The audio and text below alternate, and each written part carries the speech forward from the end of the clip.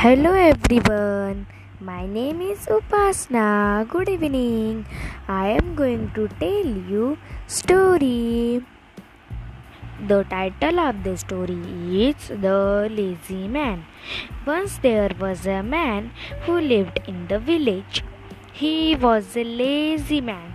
One day he saw some ripe mangoes on a tree. He thought he will pluck them tomorrow. He went inside his house and slept soundly. But in the meantime, some birds came there and ate all mangoes.